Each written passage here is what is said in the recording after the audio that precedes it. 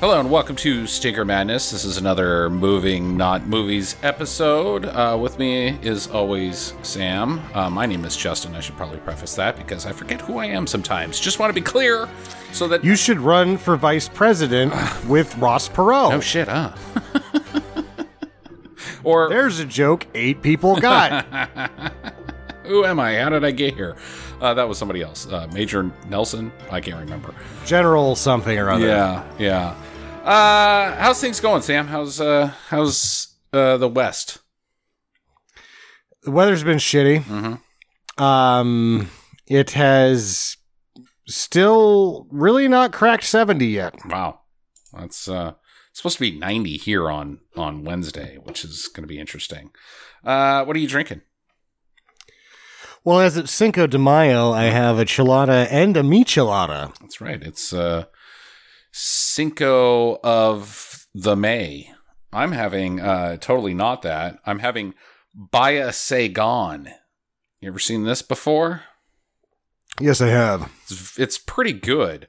The fun thing about it is that the bottle is very heavy. So like really thick glass. So you drink it and you don't know how much you're drinking, and then all of a sudden it's empty, and you're like, but wait, it still feels like there's more in there because the bottle's heavy. And then you look in, and you're like, no, I drank the whole damn thing. So it's like they made a heavy bottle and put less beer in. So you can bonk people with it. Yeah, getting some of those Saigon bar fights, I think. We got some listener feedback this week, starting with follow-ups to our... episode last week of Massive Talent, The Unbearable Weight of Massive Talent. We asked everybody if they could tell us where the axe came from. Sam, did you I saw that they said the axe was from Mandy. Okay, and I haven't right. seen Mandy yet. But we've probably in a previous episode discussed my struggle with Costas Cosmato George P. Cosmopolitan, the guy that directed Rambo 2, his son, Costas or Cosmos or something like that. Uh-huh.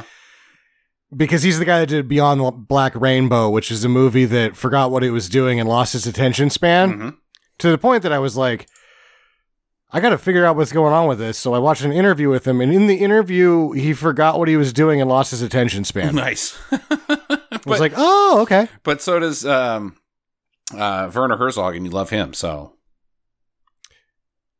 But at least he finds things that are interesting to him. And they got to be interesting to you, too. Him losing track of what he was supposed to do and finding some of the most interesting things you could find is still good for me. All right. I'm still good with that. Maybe- And remember, in Little Dieter Needs to Fly... He never lost focus one bit because it was that goddamn interesting. He didn't lose focus in Grizzly Man either. It was that damn interesting.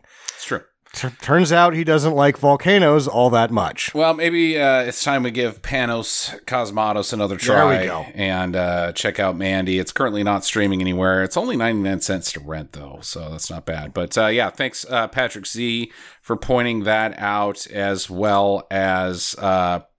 Professional Rage, a new follower on Twitter at X_Dickinson. Dickinson. Yeah. Do you think it's Bruce Dickinson? No, because it starts with an X. It's got to be like Zorro Dickinson. What if it's the unofficial Bruce Dickinson Twitter? Then I would hope that Bruce would be above using X's. Like maybe a Q is... Unless when it comes to hiding money. Yeah. All right. We also heard from Klausy Sant'Angrano, our friend from across the pond in Ireland. He says, "Hi, Justin, Sam, and Jackie, MIA. Just sending a quick email, enjoying the discussions between yourself, Justin, and Sam. I have a few comments, questions, anecdotes related to the last few episodes. Batman from a previous episode. For what it's worth, I have to say Michael Keaton is the best Batman. That could be nostalgia playing tricks on me, but that was one of my favorite films for years, and I can't stand Christian Bale. I break out laughing every time I hear him do his constipated Batman. If they wanted a gravelly voice, why didn't they get an actor with one? Will Arnett nails it. Instead, they pick a man who sounds like he's pushing out a Laszlo pop on the Jack's Bowl. Mm. I'm assuming the Jack's Bowl is the toilet. The pram, as it were. Yeah. So Christian Bale, not popular. Oh, I mean, did we decide that Christian Bale was our least favorite Batman? Val Kilmer. Or, well, Clooney. Clooney's really bad. Clooney wasn't as bad as what was happening to him and around him. Right. What about that guy? You know, the guy that nobody ever talks about? Everybody talks about Mark Hamill, you know, from Batman the Animated Series, his Joker. But the guy that did Batman was really pretty good. Yeah. Isn't he also? He was. Didn't he do the Batman Arkham Asylum? I think so. Yeah. And all of the voice talent in the Batman animated series is fantastic. Isn't that the same guy? I don't know. The Joker's different. Not Hamill. The Batman was the most wild break from anything that Batman had done in animation or anything. It is wild stuff. I really like it a lot. The voice there was Rhino Romano. And the Joker was Kevin Michael Richardson. Okay, interesting. Kevin Michael Richardson's very good. Yeah. The Joker, and it's the most left field, not the Joker, but awesome Joker. Like, it is not the Joker by what you're used to, but it's really good stuff. Mitch Pileggi was in that too. He was Commissioner Gordon. Clancy Brown was Mr. Freeze. Ron Perlman was Killer Croc. It's got everybody in it. Gina Gershon was Catwoman. Adam West was Mayor Grange. There you go. That's awesome. Yeah. Ming Na Wen from what's that damn Marvel show that got cut? Agents of S.H.I.E.L.D. She was Detective Ellen Yin. She's going to be at Comic-Con in Chicago that I think Jackie and I are going to go to. Have I told you about that at all? You have not. And that's going to be a big one. I think that's one of the almost San Diego-sized ones. Yeah, let's. I'll just go ahead and do the annoying click thing that happens with this mouse and do some more clicking. But let's see here who we got. No, this is the wrong one. Dang it! There's two Comic-Cons. The Fan Expo is the one now. They took over basically as the exciting thing. Who we got? Elijah Wood, Sean Astin, Billy Boyd, and Dominic Monaghan. All four Hobbitses are going to be there. Boom. No? Don't care? Comics? All four Hobbits. Who cares? Yeah, I know. Just call it DorkCon. Just call that's it what it DorkCon. is. Yeah. Nerdicon 5000. Carl Weathers, Ron Perlman. Like those guys. Sure. Comics? Everybody from Clerks. Every single person from Clerks. There's at least comic tie-in there. Yeah. Brent Spiner, LeVar Burton, Jonathan Frakes, John Delancey, Gates McFadden.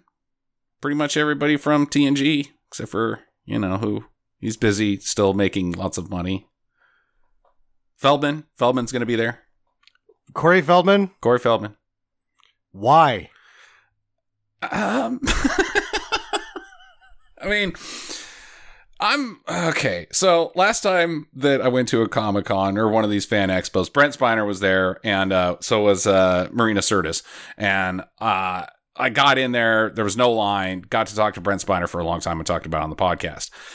I'm assuming lines are going to be a little bit more intense in Chicago. Do I want to stand in line to meet Corey Feldman?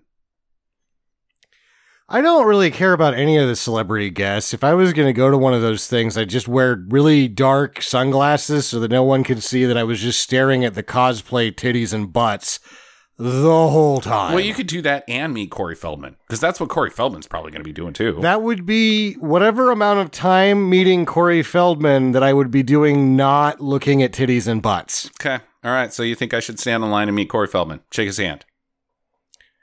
Sure. Okay. All right. I'll see.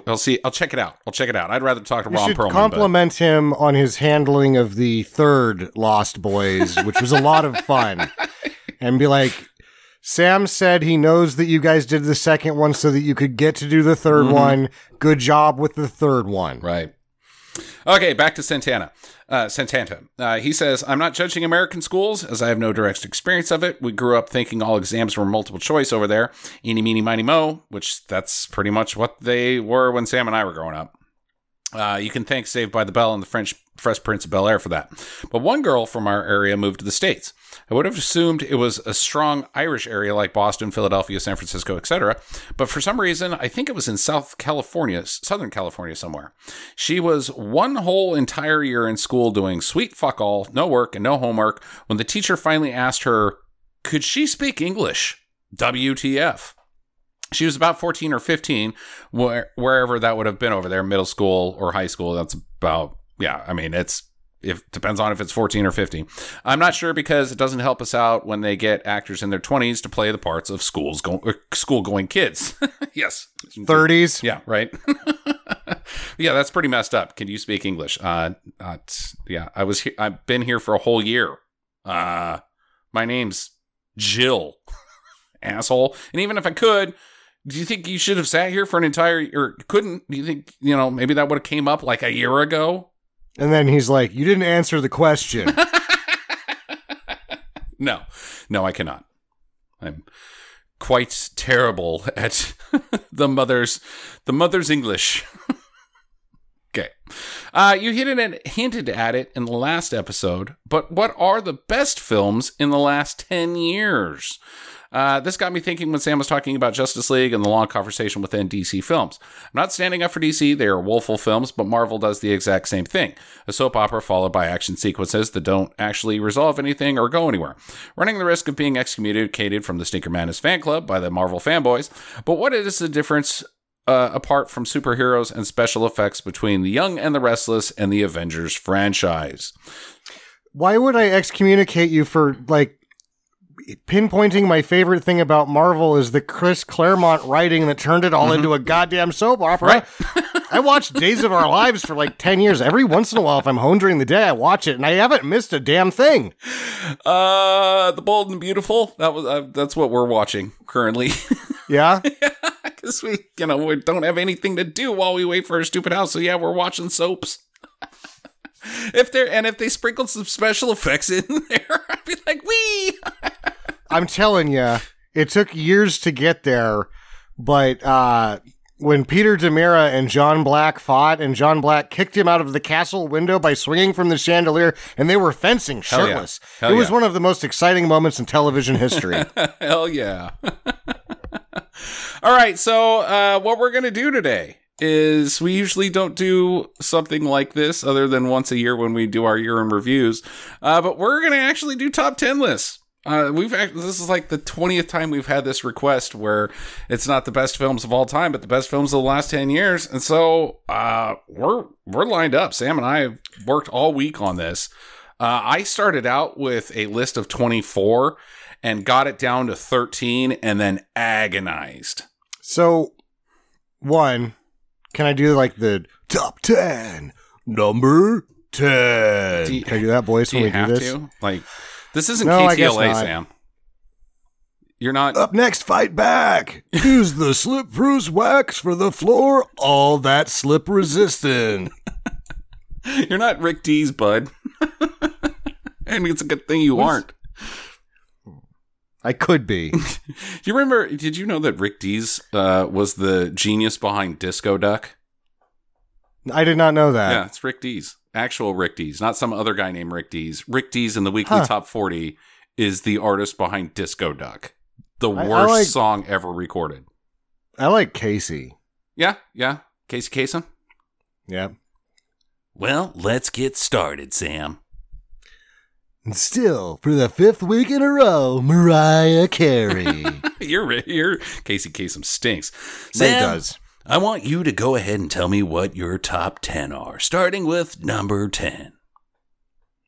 Wait, right now? Yeah, you're going to go first, unless you want me to go first. Oh, no, I thought we were going to, you do 10, I do 10. Is that how we're doing it? We're not going to alternate. Okay. You get the next. Okay. Number 2 was I wanted to talk about the process that you used. Okay. You started with 24, but how did you come up with that 24? Well, what I did is I am religious about rating films online so that I have a catalog. So I went to Letterboxd, our Letterboxd account, which I have been adding every single movie I've seen in. I did a massive import of my Netflix ratings from that point in time. So I have probably 15 years of every movie I've ever seen in Letterboxd. So I broke it down by years, and then I seriously looked at every single movie I'd seen and thought about it. My criterias were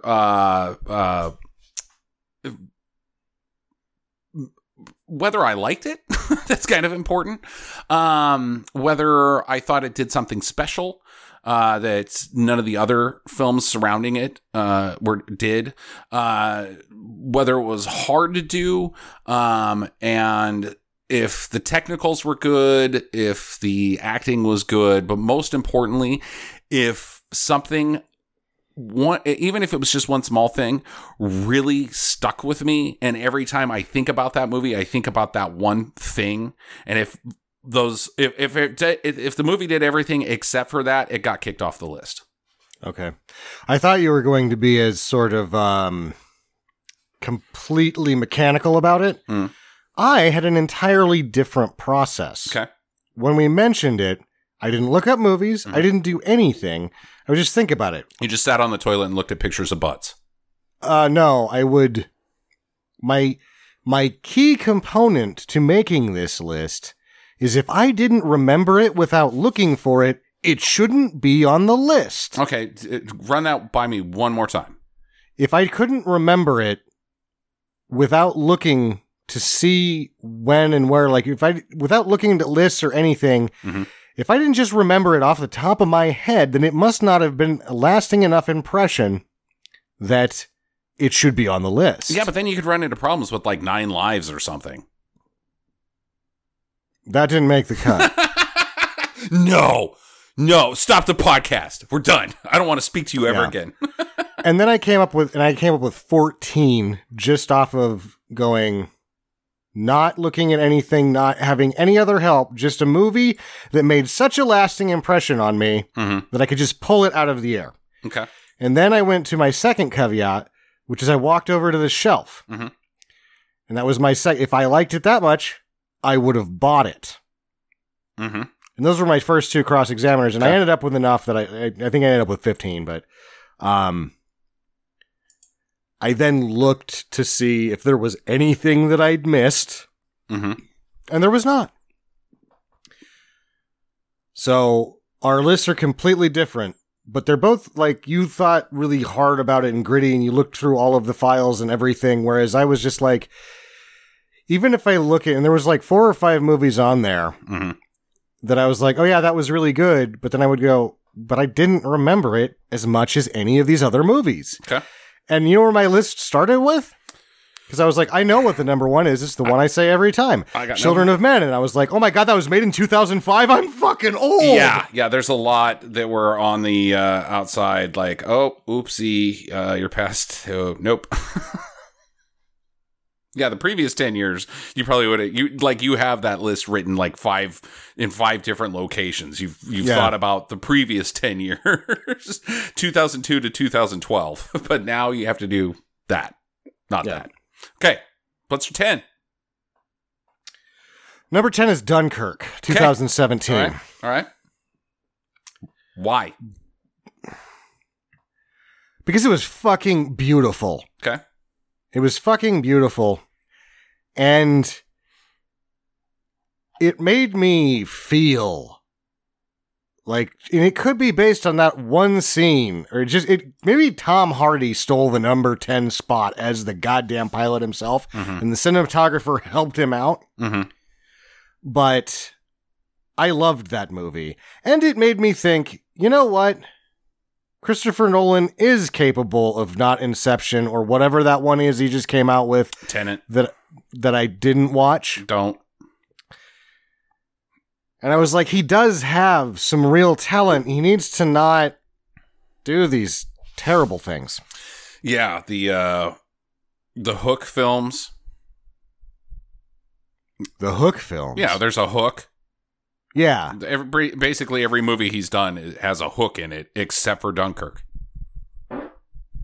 Batman Begins and Dark Knight doesn't have a hook. Really? Does it? Oh, yeah, Dark Knight has a hook. It's, that the end,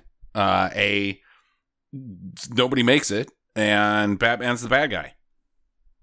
Okay. That's a total hook, man. It's not Inception levels of hooks or Interstellar levels of hook. I couldn't tell you what the hook is in Inception because it outsmarted itself into retardation so quickly that I was like, your math is losing itself in an incredible manner. I hate this movie. Okay, Dunkirk. And it beat out the likes of Big Short and John Wick. Yeah, John Wick is also not on my list. It was on. Yeah, I've got some. I've also made some omissions. I have a list of surprising omissions. John Wick being one of them. Okay, Dunkirk. I think that's a very good pick. I thought about it, and it was on my top 24. Yeah. Things just got beat out. But yeah, I because I think if I look at anything else on this list, it is the most stunningly beautiful of anything on this list. It's one of the best shot films ever made. I'll grant you that. And definitely was best cinematography of that year, without question. What's your number 10? Oh, I thought we were just going to, you do 10, I'll do 10. No, what's your number 10? No, like you do 10 in a row, I'll do 10 in a row. Oh, no. Let's go 10. Let's go number by number. All right, fine. You're in review style, eh? My number 10 is Furious 7. I do think that Fast and the Furious can have a best movie of the last 10 years. And number 7's it. And here's why. Is this the one with the submarine? No, hell no. Is that 8? I think so, yeah. Fate of the Furious. What's 7?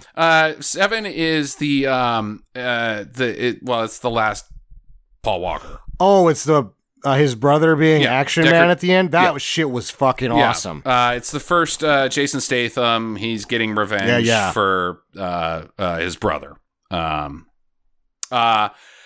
It's also the first one where Letty comes back. And speaking of soap operas with special effects behind it, Letty comes back from the dead, and Deckard Shaw's getting revenge for his brother being in a coma. He could wake up at any time. Yeah. Dylan, what are you doing here? We all three cried at the end at the theater. Yeah. Why? So look, what sticks with me about that is Paul Walker was a serious loss. We talked about this ad nauseum, probably outside of the podcast, not so much in the podcast because everybody had talked about it to death at that point in time. But to give everybody a little refresher, back at that point in time, Sam and I had this thing going where we were like, who's the guy? Who's the guy? We don't have a guy. Who is the guy? There's no guy in film. There's no just action guy. There's always some guy that should be doing something. There's always a Bruce Willis or a Tom Cruise. Right. But there's no guy that you're like, this guy here is action guy. He just does action stuff. And, Dwayne "The Rock" Johnson obviously kind of filled that role. That's pretty much all he does. He does the corny family movies, but he's doing action within it. But there's still not really an action guy. We were hoping it was going to be Scott Adkins. That didn't pan out. Maybe Tom Holland's got a shot at it. I don't know. No, he's going to do serious roles. And he doesn't do serious roles. It's true. But at the time, we were like, well, wait a minute. It's fucking Paul Walker. Paul Walker was action guy. The guy's got chops. He can do it. He's athletic. He's built for it. He's charming. He's fun to see on screen, and he's out there doing his own stunts. That guy's pretty good. And then he died. Was action guy. And then he fucking died. Yeah, being action guy in real life. Yeah. Even in the passenger seat, I guess. Right. Well, yeah. I still have a hard time. I have a bad relationship with the Porsche Carrera GT. I saw one at a museum about 6 months ago, and it kind of pissed me off a little bit. Like, goddamn, this car was too fast. Killed one of my friends. But that final scene where Paul, or not Paul, what was Brian? Brian's in the blue Supra, and Dom pulls up next to him in the white Supra, and they both do their little fun highway, not racing, but driving fast thing. And then Brian takes a left, waves goodbye, and he's gone. That hit so goddamn hard. And like a lot of times, even if you think about like when other people die that are major pieces of franchises, like oh my god, I'm blanking on his damn name, Chadwick Boseman. They just walked away from it. They're like, okay, we're done. There will be another Black Panther, but we're not even going to bring it up. It just doesn't exist. And a corny franchise like Furious handling the death of one of their bigs. One of their family. Yeah. It's a family. In that manner and that tastefully, just was like, dude, you guys just killed that. You guys just killed that. Nobody else has done this right, and you guys just did. And then there's also, obviously, you can't bring up that movie without mentioning his brothers, Caleb and Cody Walker, and the fantastic work they did, and how hard that had to have been emotionally, because they were all dude bros, but they were actual bros who were dudes. They were bro dudes. And they happen to be as athletic because they're basically stuntmen in that movie. Right. And that last sequence with him all of a sudden just becoming a fucking commando was badass. Yeah. Yeah, I love that movie. It's my favorite of the series, just because of what it is. It's like the best cast. It's the least corny of the big cast when they got big. Tony Jaa's in it, for God's sakes. Yeah. Everybody's in it. Everybody's great. Everybody's fun. And it's the first Hobbs and Shaw movie, so I liked it a lot. Go, Sam. Number 9 for me is right on the nose of, and it'll be a surprise when we talk about it at the end. It is a movie that was made in 2012, or released in 2012, say. Moonrise Kingdom. Yeah, okay. I can see it. Moonrise Kingdom to me was one of the most beautifully done coming-of-age films that I've ever seen. It still had the sort of zaniness that a Wes Anderson film has, but it had a genuine honesty to it that a lot of his films don't have. And the relationship of those two preteen or early teens or whatever they were was really an incredible chemistry that I've never seen I've never seen that with kids that age, and very rarely is that sort of chemistry ever developed in any film. Which is why I picked Moonrise Kingdom. And Ed Norton's really funny in it. Okay. Have you seen Moonrise Kingdom? That was 2012? That was 2012. Jesus Christ. Holy shit. I thought that was like 2018. That was Budapest. That was Grand Budapest. Which I put both of them there, and Budapest didn't even make ranking of numbers because I was like, I'm supposed to put this in here because I liked it, and then I was like, but it wasn't as good as Moonrise. That one's too old. And then I looked at it, I was like, 2012. I was like, okay, no, you're going in. Yeah, it goes in. All right. Okay. I figured you'd at least have one of his films on there. Kind of a little surprised that it was that one, but I've heard you talk about it many times, so I'm not that surprised, I guess. My number 9 is Hell or High Water from 2016, starring Chris Pine, Ben Foster, and Jeff Bridges, directed by David Mackenzie. It was a Best Academy nominee. It's a Western, and I know that you're going to say it's better than this, but for the most part, like, I can think of 2 in the last 20 that I think are worth the shit as far as Westerns. One being this, and the other one being No Country for Old Men. Go ahead. Tell me I'm an idiot. No, whenever anyone starts blowing smoke, and I thought No Country for Old Men was fine. I didn't love it as much as the rest of the world. But when somebody starts blowing that movie, I'm like, have you seen Hell or High Water? Right. And they're like, no. I'm like, you should go watch that now and stop talking to me about No Country for Old Men. Yeah, it's also it's a failed. It is a failed heist movie, which everybody likes a heist movie, but this one's a dark heist movie.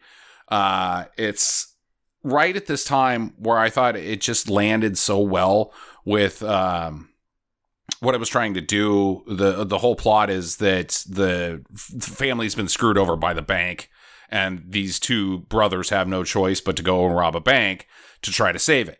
And Jeff Bridges is the cop or the marshal or whatever that's on their ass.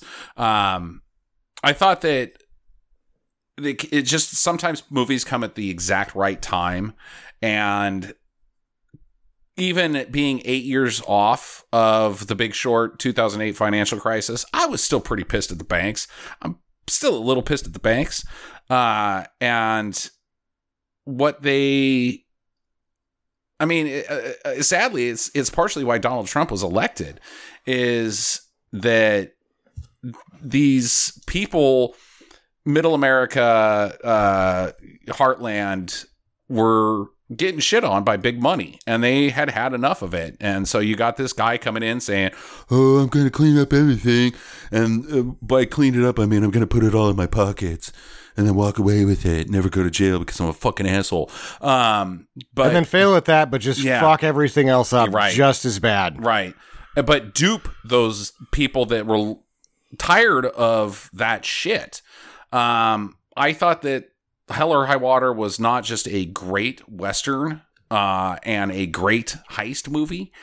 I thought it was just a very well stated film that kind of had a pulse on how people were feeling that weren't the coastal elites. Yeah.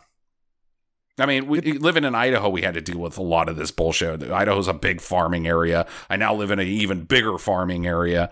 I know these people. I grew up with these people. You know what I mean, Sam? You were on a ranch. Yeah, I grew up on a ranch. Cattle. Yeah, right. You understand it completely. Exactly. Yeah, and it was part of that group of Ty Sheridan movies that just sort of came out of nowhere. The actor from what was the motorcycle gang show? Anarchy, Sons of Anarchy. Yeah, Sons of Anarchy. And I guess he'd gotten interested in like a lot of the goings on and the research they were doing. And it's like, it's still sort of a quizzical thing that he popped out those 3 scripts, or he'd been working on them and they all sort of got sold around the same time. And that The Arrival sticks out a little bit like a sore thumb because the other one was Sicario, which missed my list. It was a few out. Yeah. But it was like a finger on the pulse. This is what's going on at the fucking border right now. Mm-hmm. And it was really well done as well. But Hell or High Water was had emotional depth and character complexity that Sicario did not have. True. The characters in Hell or High Water is why you show up. It's currently streaming on Netflix. If you've never seen it, stop what you're doing. Go watch it tonight. It was the first one. The first one's out, which I still had a hard time with picking which one was 11, so I just didn't because I didn't really care. I just have a kind of a pile after this. Was Her and Hell or High Water. Yeah. Her also didn't make my top, even though it was really good. It was really good. You're up next, Sammy. Number 8, Ready Player One. Okay, I knew you were going to put that someplace. Any movie that I put in my car and I drive around and I force people to watch must be that good. Okay, all right. I'm going to need some more. It was fan service at a maximum level without seeming like it. Mm-hmm. It was a movie made by a guy that should know nothing about these things, competently doing it, and taking a novel that was written mostly as fan service to him, and then took himself out of it and put Stanley in instead. There was a level of Spielberg that happened with the making of that film when he was like, I actually didn't think I was going to pull this off. And the people that were telling me it was good were just like, okay, you loved the book and you like video games. You like it because you like these things, right? So I watch it knowing that Spielberg himself didn't think he was going to pull it off, and that the only recommendations I had been given were fanboys, and I'm like, this is really good. And it was just a very warming experience when they all meet each other in real life and they're really friends, and the van chase scene was heartwarming on a next level. And also Gundam. Gundam, yeah. That he did Gundam better than Gundam did Gundam. There is a lot of, because we're on a technological precipice here, Elon Musk is killing monkeys by trying to plug them into the Matrix. And there is a lot, I think that there's going to be a lot of more going into the internet movies that are on, that would have been on the way if Ready Player One hadn't been like, yeah, no, you're done. Don't go into the internet. I handled it, guys. Guys, I took care of it. We don't need to go into the internet anymore. I got it covered. Yeah. Remember what the Lawnmower Man and Hackers Really Blue? Yep. I fixed that. Yeah, it's me. It's me, Steven. Remember me? Kind of a big deal. I just made Lincoln and you guys didn't watch it. Narrowly outside. That was really good. Yeah, so he went ahead and took care of that for us, and that was a nice favor. Thank you, Mr. Spielberg. Because it's cool, and like, if you weren't super already plugged into tech, especially on the gaming side of things, and futurology, you would see a lot of things and be like, that's cool. And I didn't ever think about that. And when you have something in a film, usually is that science fiction-y, people go, oh, well, but that's just a movie thing. Spielberg did it in such a way, and I'm sure the book covers it as well, that is like, okay, that makes sense. I could see that actually existing in the real world. Like, that's not just the Matrix and bullshit. That looks like something, because the whole movie is very commercial based. Everything that they have is things that you can buy. I mean, the guy is dirt ass poor, right? And he's still one of the biggest deals in the metaverse. Fuck you, yeah. Zuckerberg. Eat shit. Your meta stupid thing is stupid. So it's accessible to everybody, and it's all like, well, I would buy that. You know? That looks cool. I'd buy that. I'd play that game. I'd jump into that thing. I'd do that. So Spielberg should just take over Facebook and like do us all a favor. No, he should keep making movies. Yeah, he should make more movies. It's true. Did you see West Side Story yet? No, I didn't. No, I haven't either. I'm not a fan. I'm not a fan, and I'm scared of it. But it's Spielberg, and I'm like, everybody says it's really good, and I'm like, God damn it, I don't want to watch that movie. I'm just hoping it wasn't like Sabrina, because I'm a huge Sidney Pollack fan. Uh-huh. And if somebody asked me who the best director is, my answer is Sidney Pollack. You didn't ask me who the best auteur is. You didn't ask me who the best filmmaker is. You asked me who the best director is. Sidney Pollack directed movies, and they were all good. He didn't write, only half of them. And at the tail of his career, he took a really bad waiver on Sabrina, which was like, don't do that. The one Sabrina with Harrison Ford? Don't do that. And you watch it, and I was like, that's not bad. Not bad, Sidney. You're always good, baby. He's money. He's money. Sidney Pollack's money. All right. In the similar vein, about the same level of popcorn eatingness is my number 8.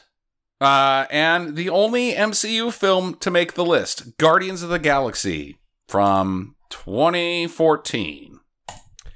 It was fun. I left Thor 3 well outside, but I remembered it enough to write it down. I still think Thor 3 is more fun. It's funnier. It is.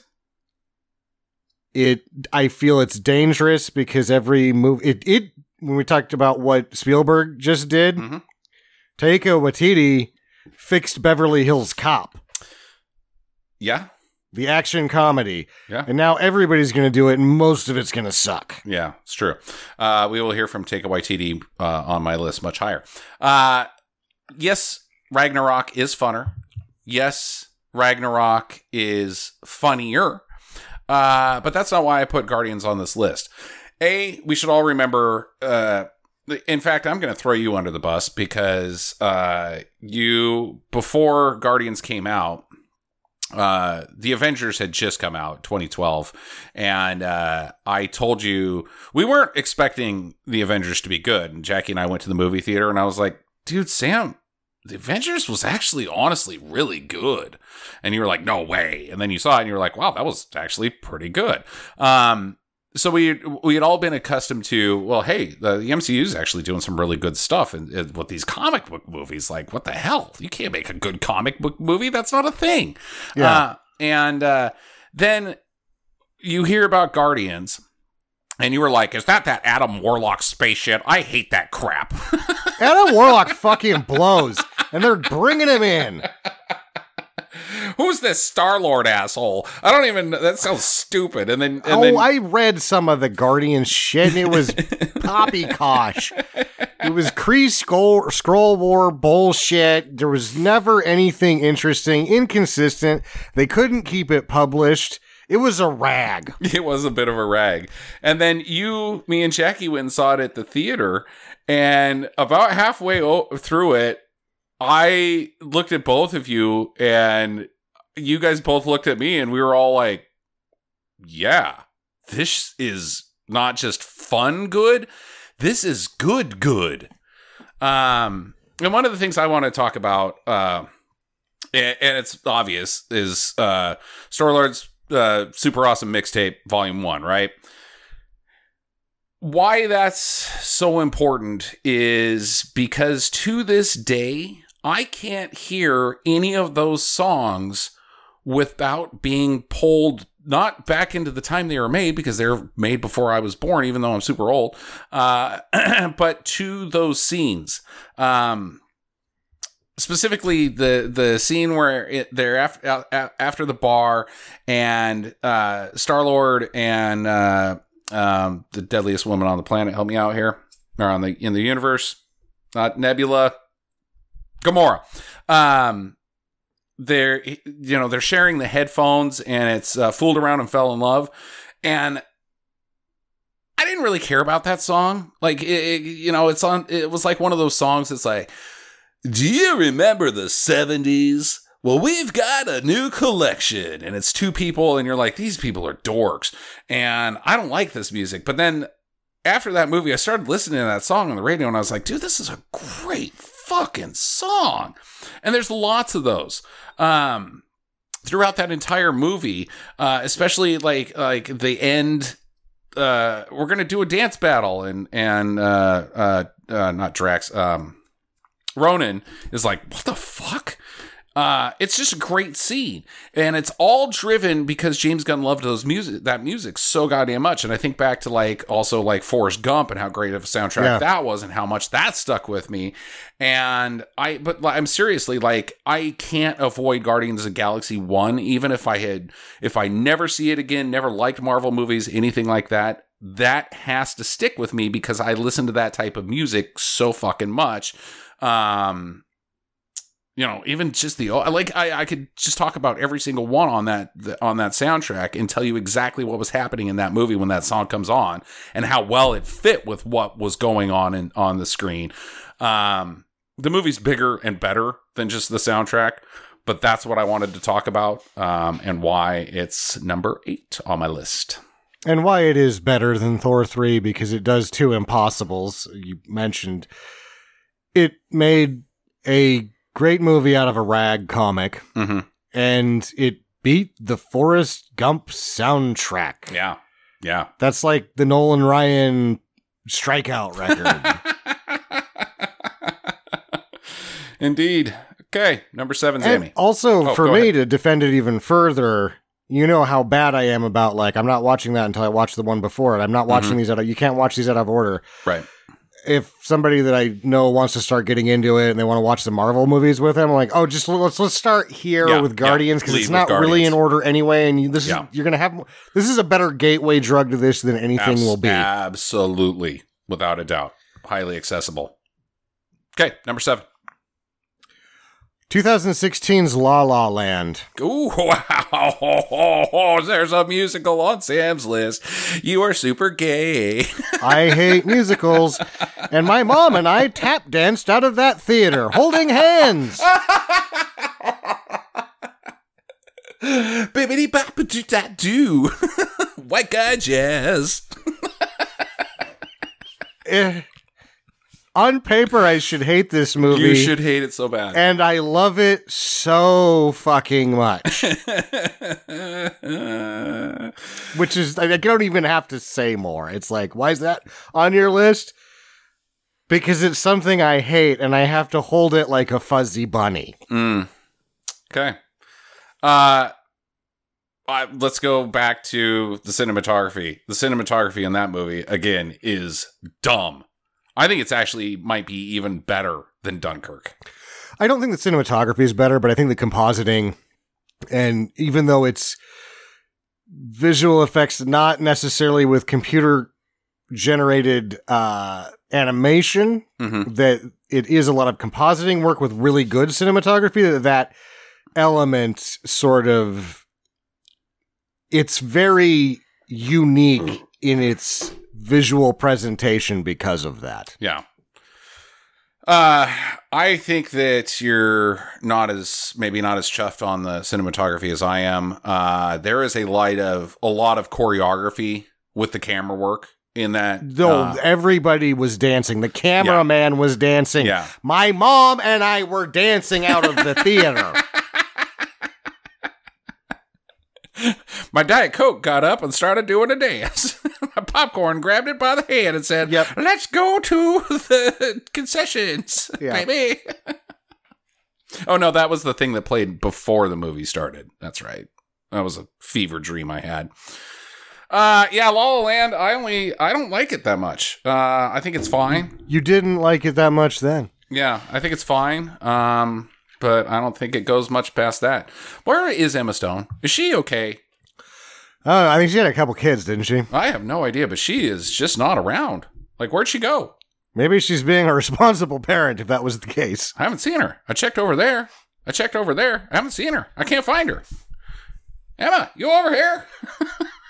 Yeah, she might. I don't know. She was in that Queen movie not very long ago with... it was like 3 years ago, nominated for an Oscar. Olivia Colman won Best Actress, and she was amazing in it. But the film itself wasn't that great, and Emma Stone definitely wasn't. She was in 101 Dalmatian, or the Cruella de Vil movie. Cruella. Yeah. Oh boy, and that stunk. I didn't watch it. I walked out after Jackie and I and the kiddo were watching it because the origin story of Cruella de Vil was that she loved dogs, but then she trespassed one time and two Dobermans chased her like out of a mansion, and then her mom was like, no, don't eat my child, but then like the Dobermans knocked her off a cliff and she fell to her death, and now Cruella was like, must kill puppies. I mean, it was dumb. It was so dumb. I was like, nope. I'm out. Okay, number 7 over here. Spider-Man Into the Spider-Verse. You can call it an MCU film, I guess. Not really. I mean, it could be now because of the multiverse, but at the time it wasn't. My only argument to support you is it's higher on my list. Okay. So I'm sure you'll probably want to talk about some of the same things. I'll reach out and just say that Miles is just such a great fucking character, and I'll reiterate what I said in the review is why it's a better. We only have 2 movies, and they're both superhero movies. Like the young kid looks up on the screen and says, "Mommy, that guy looks like me." Why Black Panther was such a big deal. Yeah, but he's not you. That guy's the king of a country that is hidden by magic science. You have nothing in common with that character except for the color of your skin. That's kind of sucks. Miles is your guy. Little boy. Yeah. You have a lot in common with Miles. Everybody's got a lot in common with Miles. I mean, like, Miles took me back to being 13 years old, 13, 14, and like what was going on in my life at that point in time. And I'm watching Miles do it while also being a superhero and awesome and funny and great and like he's got some family shit he's got to deal with too, and also save the world. The other thing is fan service. Did you see Far From Home yet? Nope. Okay, I didn't love it. I think it's actually the weakest out of the three, and I'm in a very small minority there. It's fan service, hard fan service, but I didn't like it. Like when Tobey Maguire shows up, everybody in the freaking theater lost their shit. Oh my gosh. Clap, clap. Like, dude, you guys knew he was in it. Like, you knew. There's Andrew Garfield. Wait, you clapping for Andrew Garfield? You didn't like those movies. You hated those movies. Why are you clapping for Andrew Garfield as Spider-Man? Like, oh, he's my favorite. No, he's not. You hated him. Like, both scenes where that happens to me were just like, bleh. Fan service. Like, I mean, they were fan service because, hey, who's that in the shadows? Oh, well, it's going to be another Spider-Man because they're in, like, you already got the bad guys from Tobey Maguire and Andrew Garfield's world in this movie. And then of course they're going to show up. God damn it. Yeah. Well, people lost their freaking shit. But the fan service that happens in Spider-Verse, because it crosses the Spider-Verse, it does the exact same thing. No Way Home couldn't exist without Into the Spider-Verse. And it handled it very well.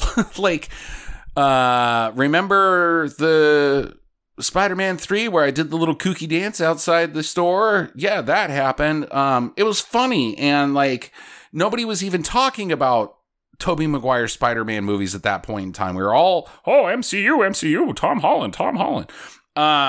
And just those little subtle things, and Fat Peter, and freaking Spider-Man Noir, and like, goddamn, the whole goddamn thing is freaking great. It's an amazing film. I may as well just burn it now when we get to it on my list. Like, we already talked about this, but this is where I was at on it. I watched it with my daughter, who at the time was very young. Because that's 2018, so that's 4 years ago. So she was 6, 5.5. She was barely old enough to get it. Yeah. And my parents, my stepdad and my mom. And it proved that a movie can identify, and from a writing perspective, with anyone of any age. And it was... I still don't know if I could name another movie that anyone of any age identifies existentially and emotionally with something as much as anyone can identify with that film.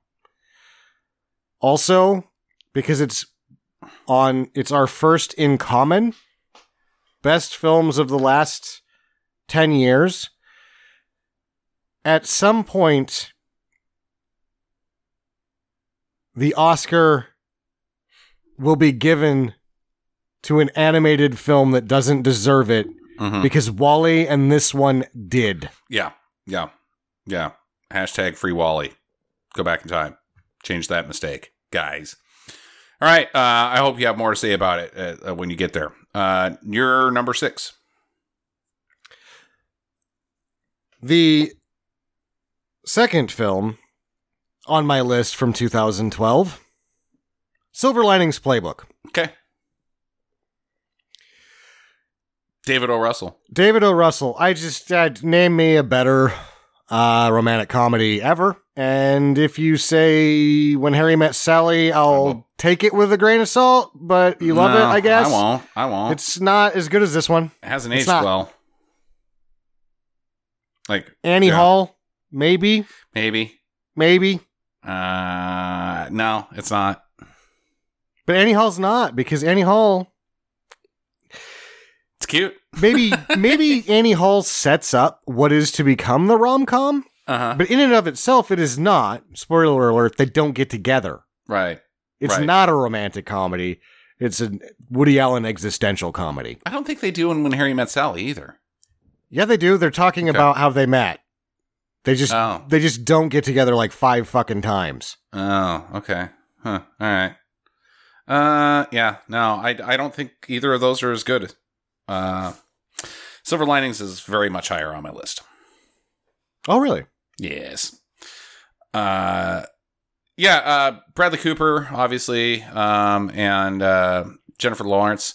This was J-Law's big break, wasn't it? Like she was around. She'd been in some good stuff, but this was the first like, you're gonna do something. You're not just Katniss Everdeen, because those movies suck, lady. Right? Like, didn't she have a boat? I mean, that's the problem. You just those exist. Oh yeah, those exist. Right. I don't think she'd been in a good movie. Like Winter's Bone was like, oh yeah, Winter's Bone's where she came from, and it's a good movie. Good, but not like, wow, we could put her in good movies. And then she proceeded to not be in good movies. X-Men movies, God, those stink. What else? Has she ever done anything else that I liked? Troy was okay. I heard Mother was really good. Passengers with Chris Pratt I thought was actually pretty strong. It's not great, but it's good. Oh, that's actually the darling of the last 10 years, according to the internet. Because I did go back and look to see, because I made my list, I finalized, and I was like, stamp, double stamp, triple stamp. What's the internet have to say? Passengers. Really? Yeah. I liked it. I don't think it's great, but I thought it was good. I thought it was a nice science fiction. It's also it's a science fiction rom-com. Dark as shit, though. Yeah. Okay. My number 6 is Manchester by the Sea. Higher on my list. Okay. Wow. That seems like we had a lot of crossover, more than you thought we did. Well, we do now, but our first one was Spider-Man. Right. Spider-Verse. Manchester by the Sea from 2016, arguably the greatest year in film. Sam says it's 2012, apparently. Is rough. It is a rough movie. But you have to watch. Yeah. That's why it's up here. Yeah. Why it's higher on my list. Would you like to be tortured emotionally and cry by yourself? No. Well, you have to. You have to. You fucking have to. Yeah, Terms of Endearment. Is it rougher than Terms of Endearment? Hell yes. Hell yes. And more rewarding at the same time. Absolutely. Absolutely. One of the best scripts ever. Just like Woody Allen's Woody Allen, wherever society is on him, whether you lock him up or don't lock him up. I don't care. Woody Allen is a great screenwriter. He can eat shit next to Manchester by the Sea. He never wrote anything as good as that movie. And in terms of its... People were like, well, it didn't really have the glam and the really good shooting. No, the cinematography is beautiful because it matches the tone of the film. It's a lot of static shots. Right. It's really fucking gloomy. Look at the exposures. Look at how well it does what it does. So, it's a movie about grief and loss. And I was listening to a podcast recently about on the Hidden Brain. Pretty popular podcast, but grief came up in one of these, and I'm struggling with life where I'm at because it sucks. And the other day, like, we don't have a dog door, and I left the house, and I left the dogs inside, the corgis, and as everybody already knows, we lost somebody else, one of our other dogs, on the way here, and I was like, what if something bad happened? Like, and we lost both of the corgis. Because like I love those dogs so goddamn much. What would happen? Like, would there be a period where like Jackie and I couldn't speak to each other, like losing a child? Yeah, we've lost dogs before, but like if we lost all 3 of them because we moved, would there be like some mental health issues that she and I would experience that could cause us to maybe possibly split up? Even that far, because the grief is so hard. And that's what happens in Manchester. And this lady on the Hidden Brain, she had a daughter. She was a neuropsychologist, and she had not the daughter, but the lady. she had a daughter who asked if she could ride in to this sporting event with her friend, and her parents said yes, and they get to the sporting event and they don't show up, and they wait and they wait and they wait and they wait. Finally, a cop comes and says, "I'm sorry, your daughter's dead. There's been a car crash. A drunk driver hit him." And 99% of the time in relationships where they lose a child, right, the parents split up. They can't, no matter how much they love each other, they can't do it. Mm-hmm. Man is not. There is a point where like your grief overcomes everything. And they told this lady, she, they like sent her to, the hospital, for her grief and grief management. And they told her, write off the next 5 years of your life. They're gone. They're absolutely gone. They're done. And she, as a neuropsychologist, she said, no, I don't think that I want that. And so she learned to manage her grief in a really strong and like tough way. But, she juggled her grief with her life, and she was able to continue living her life, and her husband stayed together. And I thought that was a really neat story, but it made me think about Manchester, and why it's so hard is because the writing is so strong. And it's hard to step into somebody's shoes like that without experiencing that type of grief. And that takes superior writing for the viewer to be able to empathize in the manner that you do with those characters. And goddamn that Kenneth Lonergan, and goddamn that Casey Affleck, and especially goddamn that Michelle Williams, because her scene just fucking is devastating, right? But it's important. It's an important movie to experience as a fan of movie, or as a fan of human emotion, or just mankind in general. Manchester by the Sea has to be watched. It's Casey Affleck's character dealing with his nephew's grief when he himself cannot deal with his own. Yeah, right. And you are told why. Like, you get to know him as a character as his nephew is getting to reassociate and get to know who he is now.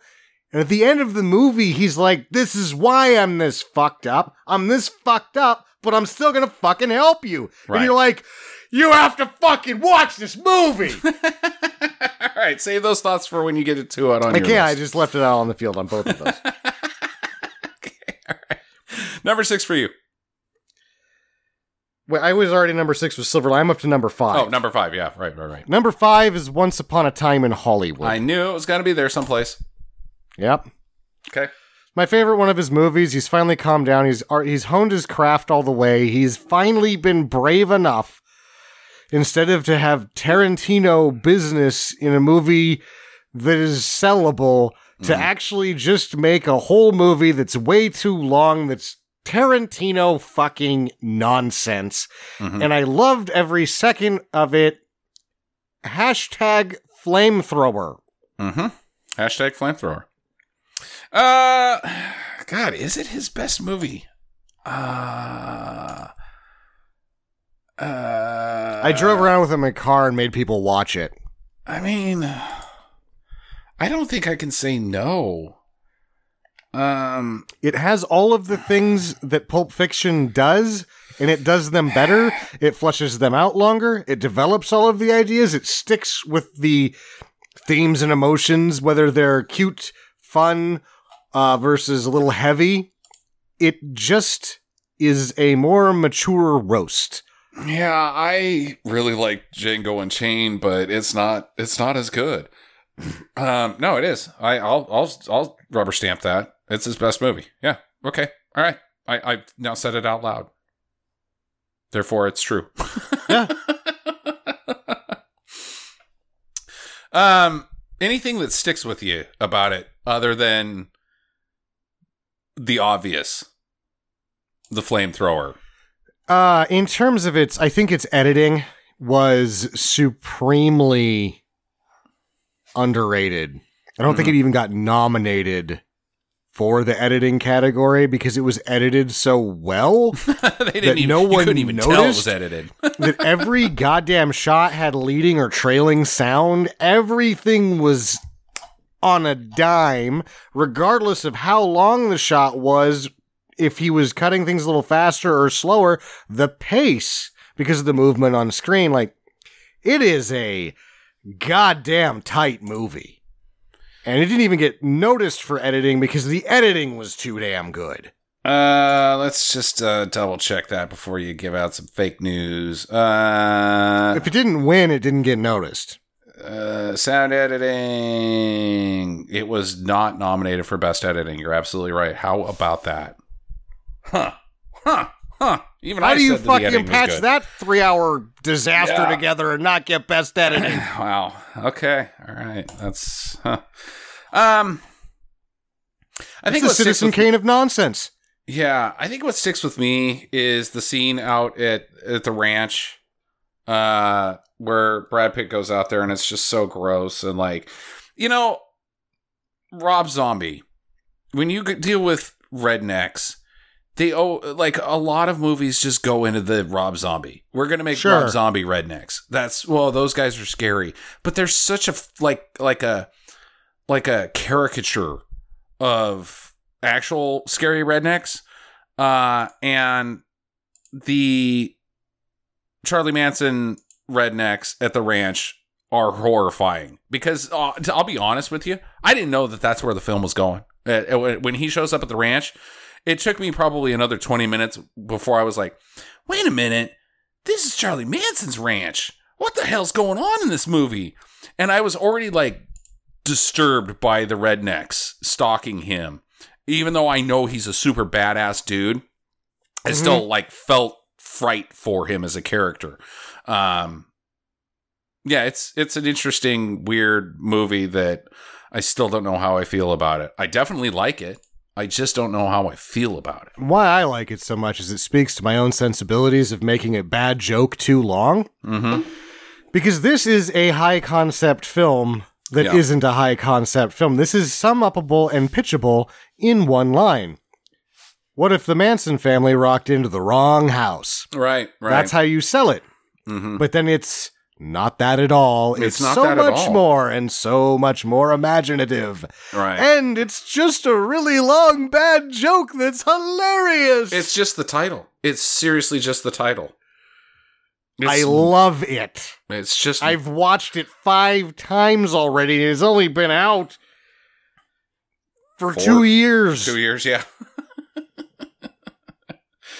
All right, that's one we don't share. It was on the outside looking in. Number 5 for me is Moonlight, with the Mahershala Ali. That guy, love him. From 2016, the greatest year in film, according to me, not for Sam. Probably not a lot of people who saw this that follow the show. It did win Best Picture that year. I was floored by it. And I'm going to try to tap dance around some stuff because I'm not a gay man. I don't attempt to speak for gay men. Sure. But I think that Hollywood does a very bad job of speaking for gay men. Specifically, I'm thinking about Don't Call Me By Your Name and The Power of the Dog and The Birdcage and The Power of the Dog that just came out. And don't mess with the Zohan. I have never seen that. Is that about gay men? Or is he just silly and a hairstylist? I think he's just a silly hairstylist. Don't Call Me By Your Name is like, oh, well, let's make it sexy. Let's have them like being sexy gay guys. And Brokeback Mountain, same thing. It's like let's put people on edge because gay men can be sexy. Look, I don't like straight people being sexy. I don't like sex scenes in movies. I like skip it. I'm done with them. I'm over them. I had Cinemax. I don't need to see sex scenes. Like I want story, not people rubbing on each other. I don't need that. So like, don't make it about sex if it's straight or gay. Don't care. I'm checked out by that point when you're like, oh, dude, their tongues are all over each other. I'm like, who cares? Power of the Dog, nominated for Academy Award, boring as hell. But even past that, people were like, "Oh, it's such a strong thing that says something about gay people, dude, and homophobia." And seriously, the whole hook is that a guy that Benedict Cumberbatch went to a guy's restaurant and ripped up his centerpiece on his table, and the guy killed him for it. That's as homophobic as it got. Vengeance for ripping up my centerpiece. Fuck off. That's not. Fuck off. That's like the homophobia in American Beauty's handled a lot well, and nobody even likes that movie. Yeah. This is not about any of that. Moonlight is like tough guys are gay too. It's also just like a really well done, normal gay people. Mm-hmm. Like, well, they're not normal because Black is a super bad dude, super big time criminal. But I guess in the way, I don't know that it's normal. Well, yeah, there is. There's a lot of super bad dudes out there. There's a lot of criminals. There's a lot of, and then like, yeah, anybody can be gay. Also, like, love spans years, all this other stuff. I thought it was a really good movie. I didn't even have it in consideration because of how I just thought that its subject matter elevated it above some films that were actually made better. Okay. La La Land and Manchester by the Sea, I thought were stronger pictures. Okay. And I thought that it was a very good movie. But because it was about this, it had to be... And the book had been sort of a darling around the literary circuit as well. Yeah, I just thought that, like, I'm not Black. I don't know what that's like. I'm not gay. I don't know what that's like. But this movie made me feel a connection with Black, the character. Trevante Rose is the actor. Everybody's deadly in it. Marshall Ali, God, that guy's great. He was fantastic. What's the gal's name that ends up being Janelle Monáe? And boy, is she hot. And also, like, just after she's like, I'm actually a singer. And they're like, well, you should just, like, be in a run of Academy Award-winning movies. You should just do that. And she's like, but I wanted to sing. So, yeah, she's really, like, really, really hot. Like, really, really, really, like, really, really, really hot. And, then I found out she's lesbian. I was like, you know, as a straight man, whenever you find out that, like, somebody you were, like, super bonered about is a lesbian, even though you have, like, that's never going to happen, pal. You're kind of like, oh, dang, man. But then, she said something at the Met Gala just last week, and her pronoun is they. So does that mean that the door swings both ways? I don't know. I feel like I have the power to turn her back. Are you saying there's a chance? Yeah, I don't know what that. The pronoun thing. She is gorgeous. Oh yeah, she's good looking. And that's why I've always been like, especially when I was still single, or you know, you'd meet somebody and be like, oh, I hate the gays or whatever they're gonna say redneck wise, right? And I'm like, why exactly? It's unnatural. Like, hold on, I'm just gonna do some math for you. More chicks for you. Yeah, dumbass. You're like, I love lesbians. You shouldn't. Right? You shouldn't. They're better at screwing than you are, pal. They're fucking up your shit. All right. Yeah, I thought Moonlight was fantastic. It could have, the next four are so good that maybe in a different decade, Moonlight would have been number one. But the next four, it's all real close. But go ahead. Are we at my number 4? I think so. Spider-Verse. Okay. That's the same thing about, I said kind of about when you said Manchester. It had something for everyone, but it spoke to the human condition in such a universal way. Yes. That there's only 2 movies on this list. And that's what's special about the last 10 years, apparently, is start naming movies on that list. The list of movies that universally speak to the human condition. There's like a handful. And there's 2 on this list. Also, what we didn't really talk about is how fucking good the visual element in the unconventional 2D with a 3D. There was 3D, but they made it this sort of 2D look, and then they straight up did 2D animation, screen print look stuff. That film was fucking beautiful. Yeah. Oh, it sounded great. Super cool. Everybody's in it. Chris Pine was awesome, and he's in it for like 2 minutes. Yeah. Yeah. No, I can't wait for the next one. And then I just can't wait to see Miles in live action because, sorry, Pete, like, I love Peter Parker, and I'm going to talk about Peter Parker later. Miles is it. Miles is the show. Love him.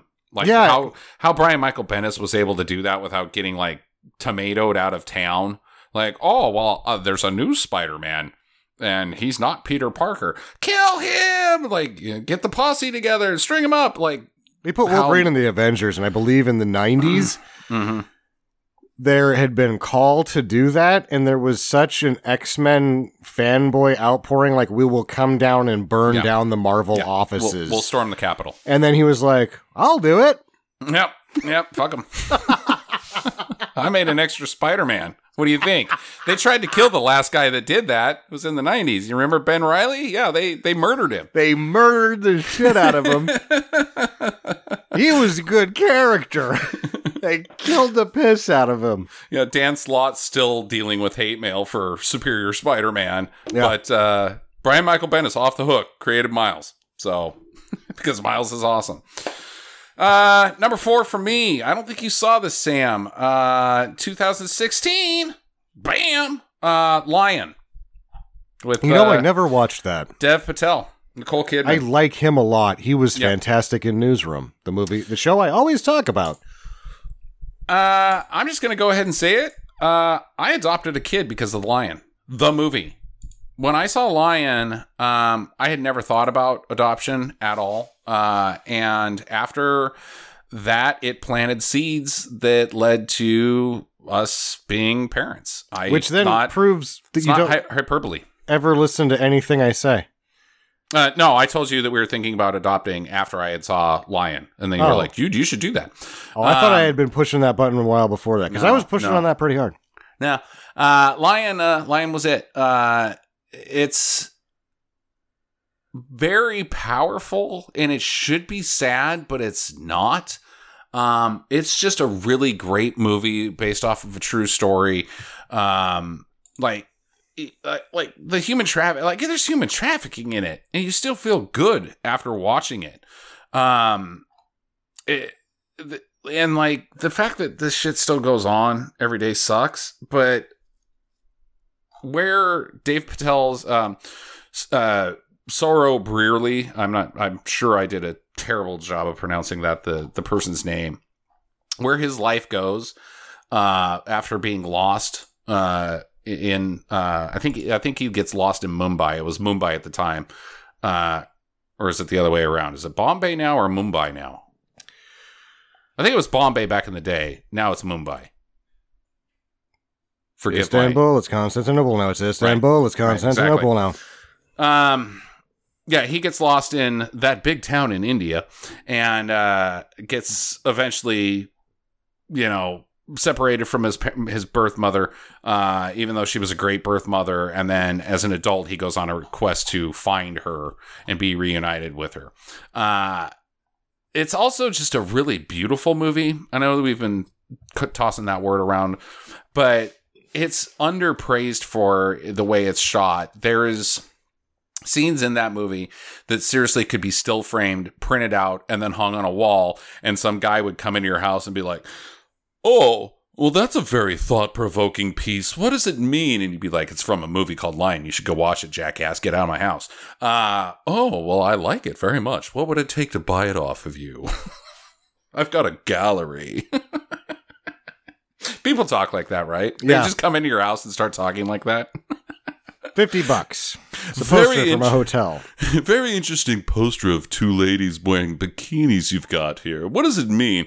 Well, it's from a movie called Malibu Express. Yes, I see. Very, very droll, sir. What are you doing in my house? Who are you? Who are you? Yeah, Lion changed my life. Literally changed my life. I highly recommend it. Highly. It is not a crappy feeling movie. It is a good feeling movie. And that's 2016, right? It is. The other, I've been meaning to double feature that with Salesman, which was the best foreign film for years now, since about 2016. And I just haven't gotten to it. Yeah. I love it. I love Lion. I think about it a lot. Keanu Reeves and Nick Cage could take a break, I'd get a chance. Mm-hmm. Yeah, no shit. Okay, you're next. Number 3 for me. A film that I defended in bars to my friends who claimed inaccuracies about it. I was alone. I wasn't a lone defender because a lot of other people thought this movie was good, but there was a lot of trash said about this movie, and I would fucking basically like, let's go fight in the street or go watch it and tell me you didn't walk out of it with what you walked in, or you did study what was happening and actually got the point of it. Zero Dark 30. Yeah, I struggled to not have this in my top 10. I really was like, what am I fucking doing if I can't put Zero Dark 30 in my top 10? But I just couldn't. I couldn't put it outside of I was surprised that it... Actually, no. It landed right where it needed to land for me. Yeah. It's a top 3 film for a lot of people. Because I had to defend it because people didn't fucking get it, or people didn't watch it. Like, oh, that's the movie that totally endorses torture. Right. No, watch it. You should watch it because they got it on a tip. They didn't even get it on a tip. Yeah. Because then another guy was like, oh yeah, so we bribed the Saudis, and they're like, no, it was in the fucking file cabinet. After all that, it was in the fucking file cabinet. It is 2 movies. And I think that's where, like, you could either praise it or not praise it. And where, like, some controversy comes from is that it is 2 films, and the second half is so much better than the first half. That's what keeps me outside of the Jason Clarke stuff. If it had just been that the whole time, I'd have been like, no, I hated that movie. But the second half is so goddamn amazing. I think he's beautiful in the first half, and he's probably one of the reasons why you still hate him, because you hated him in that movie so much that you still hate him. I just didn't because like that he didn't ever do anything right. Yeah. And I think with the 2 halves put together, you get that. And also that it's 2 halves put together, it's very accurate as you can be with a Hollywood film. And it's solid. It is a solid, wonderfully paced, well-built film. And it is so much better than the one she won an Academy Award for. It's not funny. Shit, huh? No shit. It is not funny. There's also like a lot of like, I don't want to go back to that point in time. Like, thinking about all that stuff, like, somebody could romanticize that era. Like, oh, remember the good old days when we were fighting Muslims? Like, instead of stringing up ladies for having abortions. Yeah, that was neat. That was a good time. I really, really fucking hated the Iraq War. Like, I hated it so goddamn bad that I still don't. I guess I don't have a period of time that I want to go back to because I pretty much hated all of them. But that was a bad one, and that shit pisses me off, man. Yeah, this shit really pisses me off. I sure hate that Dick Cheney. Sure hate him. Again, like we talk about a film that wins an Academy Award because of its subject matters and importance. This is a film that lost an Academy Award because of, or didn't even get really nominated because of its subject, or it got nominated, didn't it? Yeah, it got nominated. It didn't win because its subject matter's importance. It was, you don't want to actually look at what really happened. No. Yeah. This is important. It's an important film. It is. Yeah. Spotlight was important too. Didn't make my list. It's true. That's true. No, Spotlight definitely does not make the best 10. It was a very good movie. Okay. Next up is me. I just said it. I don't want to go back to that point in time, but this movie totally handles it in a totally not the same way. This is not a historically accurate movie, but it's Jojo Rabbit. Everybody knew that it was going to be on my list. 3 may seem a little low. This is a special film. It's incredibly brave, and World War like, are we over World War II? I don't think we are. Nope. We? I don't think we are. I believe there's a guy running Russia that's saying that he needs to activate his nukes to defeat the Nazis. Yeah. And I just started watching The Man in the High Castle. You ever seen that, Sam? No, but I read it. Yeah. I mean, it's just a couple years old. I don't think we're over World War II. Like, I don't know if we're ever going to get over it. But here it is. This is a movie, this cute little movie about a precocious little scamp that worships Hitler until he meets a Jewish girl in his attic. And he's like, you're pretty. But you're also not a beast monster. I was told you were a beast monster. Yeah. And she's like, no, just a girl. Go ahead. I haven't seen it still. It was so locked down because of when it happened and all of that, and it wasn't part of any other. It wasn't one of the streaming package movies that they made offerings that got in. Yeah. I'd have to buy it digitally to see it for $16.99. I think I can finally get it for like $7 to rent. At which point now I think I'm just going to buy a Blu-ray of it for $7 because I know I'm going to like it. You are going to like it. Absolutely. It's on FX. I don't know if you have access to that, but it might be edited. Yeah, I'm not doing that. Yeah, no, you don't want to do that. Actually, it can't be. You either can't, you have to show this movie. Like, what would it be like? It would be like 2 minutes if you edit it. Like, the Hitler stuff. You can't have the Hitler stuff in this. Like, it's funny Hitler. You can't have funny Hitler on without editing that out on national television. Are you kidding me? So the whole movie is just the one scene from Moonrise Kingdom where they're like, I really like you. Okay. Except for going back to Moonrise Kingdom and these coming of age and a boy and a girl thing. Why I had a hard time putting it in was because in that scene, they're in their wet underwear, and they did a really good job finding super thick wet underwear to make it not sexual, but it was like, you were dancing on a line here, sir, and you've danced on the right side of it, but come on, man.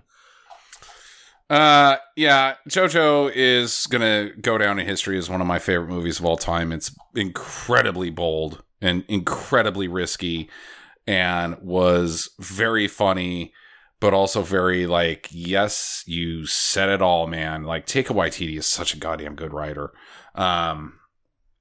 And a great director because he knocked it out of the park on this. And like, it sucks that you haven't seen this because I wanted to talk about the ScarJo scene, where ScarJo is JoJo's mother, a single mother, because the dad is off fighting the resistance and who knows if he's ever going to show up again. And she has to play both roles to make JoJo happy because JoJo's like 9, right? He's a dumb little shit. And,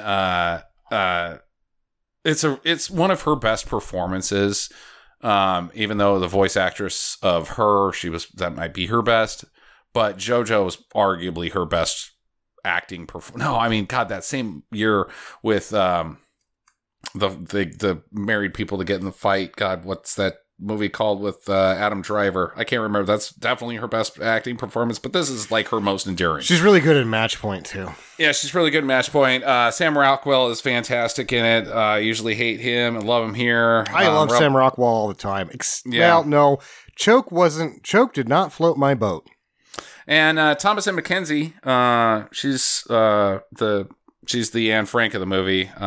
She was fantastic as well. Like, it's just an amazing, just one of the best of all time, period. Hands down.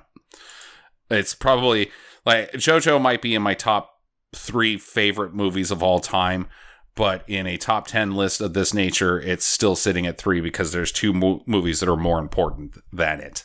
So, okay. You gotta go get it done, Sam. Stop being a pussy and watch JoJo. Mandy's only 99 cents. Tell Nick Cage to take a break. Right. Yeah. Hey. Because I was just looking it up. I got to watch Pig. I got to watch that. There's that other one where he's like the warrior of the wasteland. I'm like, oh, he's out there doing the good work still. I got to watch all this. Yep. Okay. You're number 2. Manchester by the Sea. Okay. There it is. Boom, boom, shoo-boo. So we can talk about a very underrated part of this movie. Okay. Kyle Chandler is majestic. As a guy who's not actually alive during the story. Okay. Because most half of the movie is flashbacks. Right. And... which you normally don't like.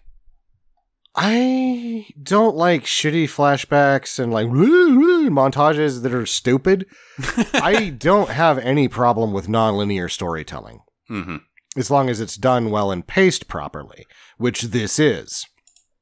And the characters are so great. And we've mentioned everybody except there's a younger brother, right? I thought so. And then there's the neighbors, the girlfriend. They're all good, but Kyle Chandler gets like put into Kyle Chandler's wheelhouse. Like, hey, dad from TV. And he's like, you want me to play dad? But I played dad for TV the whole time. And then he's like, well, read the script. And he's like, I need this. This is dad from TV the way that it's meant to be played. And then you get dad from TV and you're like, oh my God, dad from TV, you're amazing. Dad from TV. He is dad from TV. Yeah, he's dad from TV. He got to be in movies because he's like the best dad from TV. Dad from TV. Yeah, he is. All right, that's all we got. Well, I mean, we've said a lot already. Yeah. Really, all we have to go is if you haven't fucking seen it, just go watch it. Go watch it. Number 2 for me, 1917. It's dumb. Dumb. It's dumb. It's just dumb. Doesn't make sense.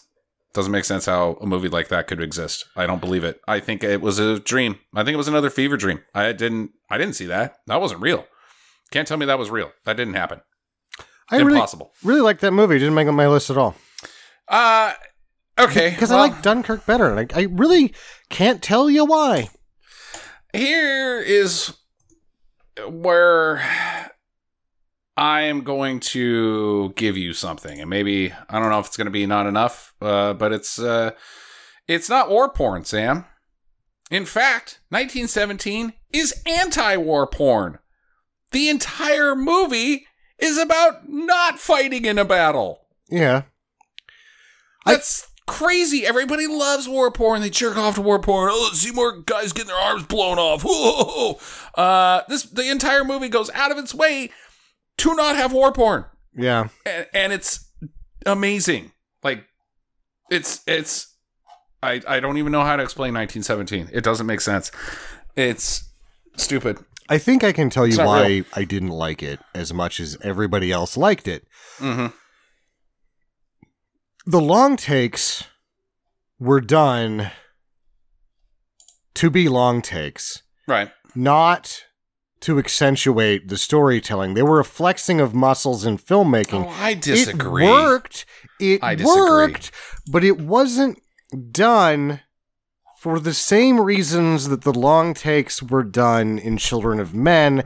And that's something that personally I was like, this is a really good movie.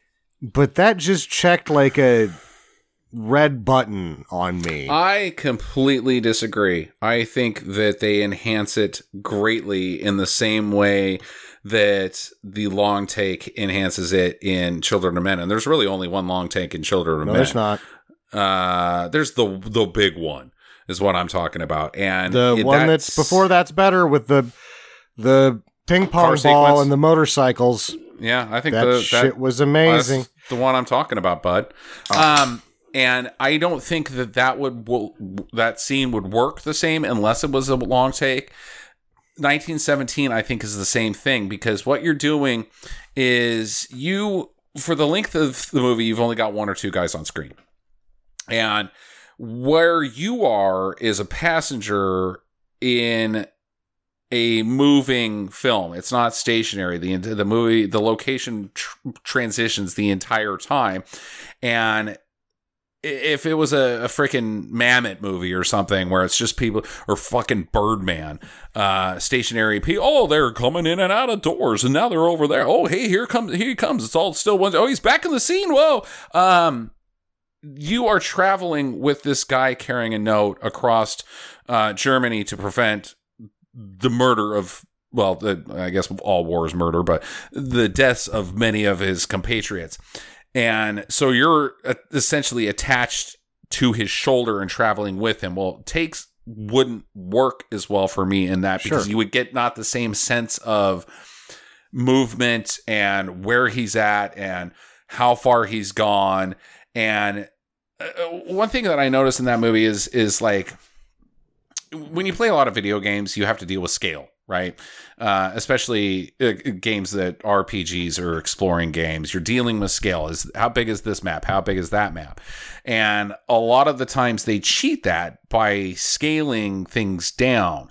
And in video games that kind of works, but in movies it usually doesn't. You have a reverse shot, and an object that was next to the character 3 seconds ago is now very far away from that character. They didn't do that in 1917.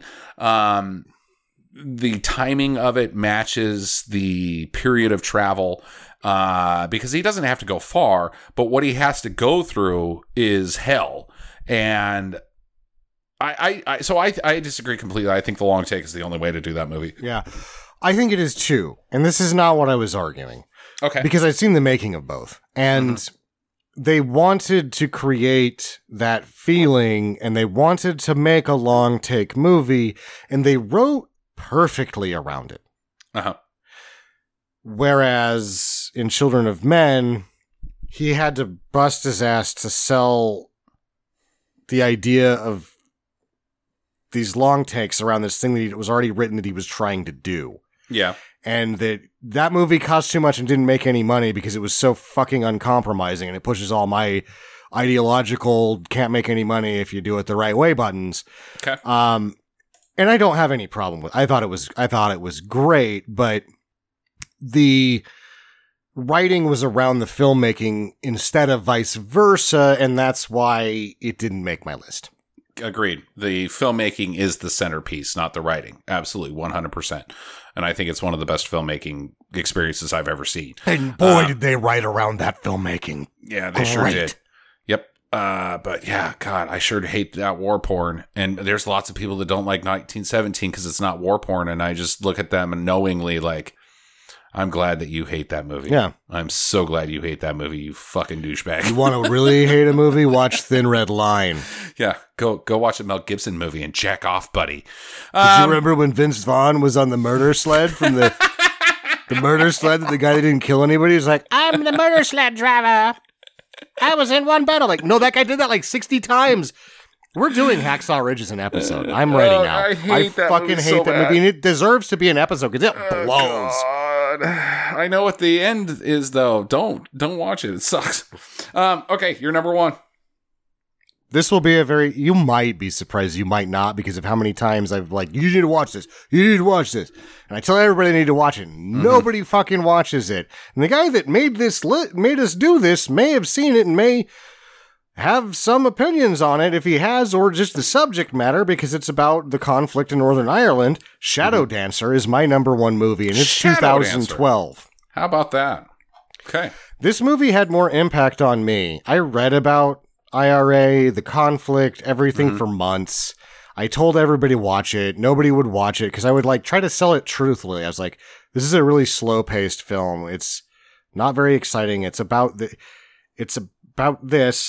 It has Andrea Riseborough and Clive Owen in it, and they're like, you've already gone to hard pass with Clive Owen and Andrea Riseborough. I'm like, but she's amazing, and so is he, and it's really about, it's about so much. It's about these two characters, but it's about the conflict itself. It's about everything that was happening then, and it's such an impactful movie that it is my number one movie of the last 10 years, because when I first thought about this, I was like, well, is it Children of Men or is it Shadow Dancer? And I found out how Children of Men was, and I was like, Jesus Christ.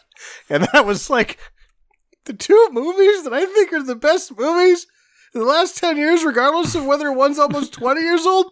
Both have Clive Owen in them. Clive Owen. That guy can be really good. He can also blow ass. Yeah, he can also blow ass. Did you see Belfast? I'm assuming that you haven't yet.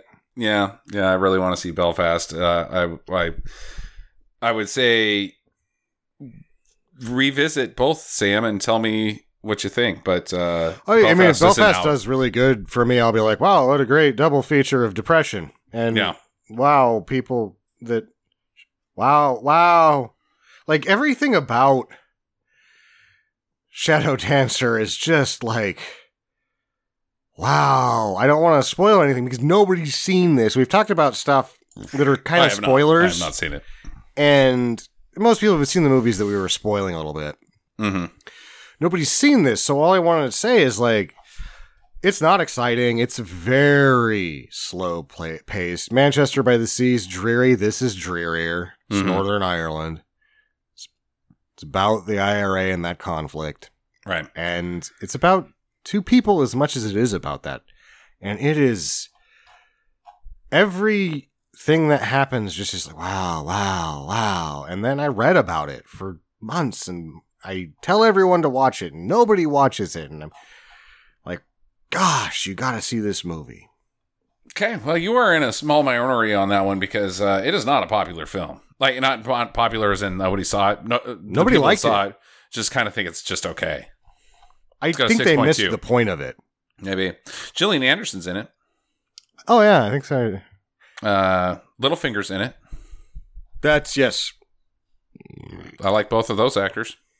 So. He's one of my favorites. Boy, and King Arthur, Tale of the Heist, wasn't he something? Aidan Quinn's great. Yeah. Aidan Quinn, you mean Aidan Gillian? Aidan Gillian. Yeah. Gillian Anderson. Yeah. Ryan Fitzpatrick Fitzryan. Patrick Mulroney McDermott. McDermott Mulroney. Yeah. Okay, my number one. Silver Linings Playbook. Number one. I have no problem with you picking that. That is a magical film. I talk about it constantly. Silver Linings changed my life, Sam. It's just like Lion. I was not somebody who should speak before 2012 should ever have given anybody advice on mental health. Never. Absolutely. I was wrong about everything. And then Silver Linings came out and planted just enough of a seed in me that started eroding what I thought mental health actually was. And eventually, when I needed guidance, I wasn't the same person that I was in 2012 that would have just said, I can take care of this on my own. I don't need guidance. But because of that movie, I was able to seek out guidance and get the help I needed that pretty much every single one of us needs at some point in their life. Yep. And that's not something a lot of movies can say that they did for you. It literally changed my life. My wife struggles with anxiety, and I wouldn't have been as good of a husband if it hadn't been for Silver Linings Playbook. Not a lot of movies get to say that. And I doubt that I'm the only person on the planet that feels that way. And as much as mental health has become something that isn't a pariah to discuss anymore, now it's okay to talk about mental health, and we still have a long ways to go. But companies are providing insurance that specifically helps, or that has a clause for getting mental help, seeing a psychologist, even during office hours via Zoom and what have you. I don't know. I'm not going to say the Silver Lining caused all that, but it certainly helped, because that movie is so powerful in what it says about mental health. And it's just all the things that somebody should have been saying the entire goddamn time, and nobody was, except for the people that were like, dude, I'm not fucking crazy. Don't put me in the goddamn bin. I just need to fucking talk to somebody who's there to help and doesn't have some set aside bias. Once again, recurring theme of speaking to the human condition on a universal level. Mm-hmm. Yeah. No, and it's fun. You like both of those characters, even though they're broken people, but they're not broken people. They find a way to fix themselves, and deal with who they are. And Yeah, fuck, man. God, that So movie's good. I'm gonna go further and like why Harry Met Sally, everybody loves it. Da da da da da. Other romantic comedies, everybody loves it. They wanna, they fall in love with both characters. They want the characters to fall in love with each other. When you watch Silver Linings Playbook, you fall in love with both characters. You want to be both characters, and then you take it one step further. I actually want to be both of them, and then go fuck myself because then I'll be the happiest person ever. Like, I've never fallen in love with two characters more than I fell in love with those fucking two. And family. Oh my God, De Niro. De Niro. Yep. And then he was in on it. It was an inside job. Uh-huh. And she's like, oh, you wanted him to not get in a fight? You sent him to the fucking Giants game? Like, are you? And you're like, oh my God, this is an inside job and it's this. Oh, this is great. Yeah, it's a beautiful movie, and again, top 3, like, of all time. Silver Linings, JoJo, in the last 10 years are in my top 3 of all time. Nobody's ever taken away Joe versus the Volcano from me, but those two movies are up there. Yeah, I mean, outside of this list, I've got a handful. Joe versus the Volcano, Blade Runner. Yeah. Blade Runner 2049 almost made it. They didn't. Almost. Actually, I looked at it and was like, yeah, no. Man, I thought that movie was amazing. I liked the first one. Good enough. I thought it was really good, and it didn't piss me off, and it should have, so. You didn't put Dune in there either, I noticed. Why would I put Dune in there? I thought you really liked the Dune. I thought they didn't fuck up Dune for the first time ever. All right. That's a ringing endorsement. Yeah, that's okay. Touche. I got some notable omissions. No Star Wars. Not a single Star Wars.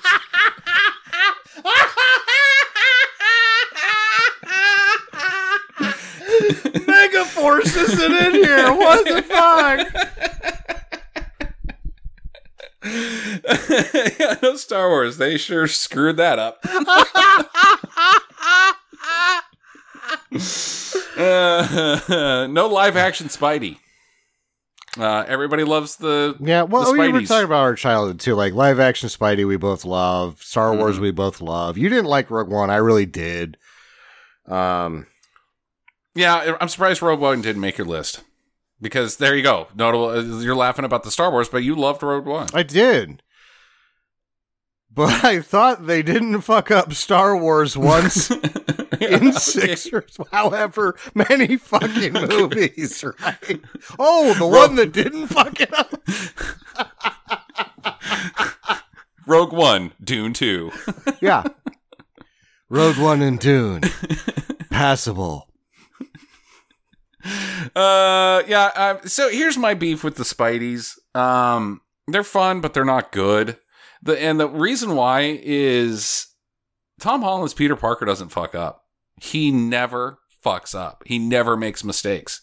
You know, Peter Parker is the most accident-prone jackass on the planet. No one mistakeful. The entire character is just chock full of mistakes. And he should be because he's suffering from a severe lack of sleep. That's not part of his superpower, right? Right. And it like the good Spider-Man writing reflects that. Like he's like, oh, I fucking forgot about this. Why'd I forget about this? Because I had all this other shit going on that I was supposed to do, and then I fought crime all night. Spielberg or Nolan didn't make my list either. Yeah. And no Pixar from me. This was the hardest one for me to leave out, even though I put it at number 12, was Toy Story 3. Ooh, boy, okay. And the reason is because what a great story and what a great closeout. And also, Toy like, Story from 3 a is really good. filmmaking perspective, Pixar, like, cockhammered the rest of computer animation with how realistic and good some of that looked, with how it blended with the way Toy Story was supposed to look. I was like mesmerized by how good that looked. Toy Story 3 is 2010. You talking Toy Story 4? The newest one, 4. Yeah, 4. Toy 4. Yeah. I don't even know how many there are. Moana. Have you seen Moana? Of course you've seen Moana. My You got a daughter kid. loves Moana. We've watched Moana like 4 times, I think. Yeah. I really like it a whole lot. Yeah, I really, really, really like Moana. I did make my top 10. Not a single Pixar. It's too bad. Big Ford Short versus Ferrari didn't make your either. Ford versus Ferrari was a movie for me that I thought it was the best movie made in a weak year. Yeah. Okay. All right. Let's hear. Gentleman Man from U.N.C.L.E. I wanted to be able to put Guy Ritchie in, but I'm like, oh, you can't be in here. You do your thing, buddy. Yeah. You just do your thing. Yeah, you're over there. Captain America: Winter Soldier didn't make mine. Even though it's one of my favorites. Whiplash, Anchorman 2, Wolf of Wall Street. Anchorman 2 didn't. I thought you'd do Anchorman 2, even though nobody else likes it. I like it. Got Machete Kills. Yeah. That was brilliant. That was the only thing I touched on the shelf that I was like, okay, this I guess is in here, but I'm not going to put it on the list. Yeah, it's just not there yet. But I don't know if it was as good as Machete 1 was, why I was like, nah, Machete 1 was really awesome. Oh, man, it's close. How much longer are we going to go? I got to piss. I'm done. So, I think that's it, Sam. You got anything else to add? I do not. Go watch Manchester by the Sea. Go watch Jojo Rabbit, Sam. We'll wrap up there, and we'll catch you guys next week. In the meantime, get to the chopper.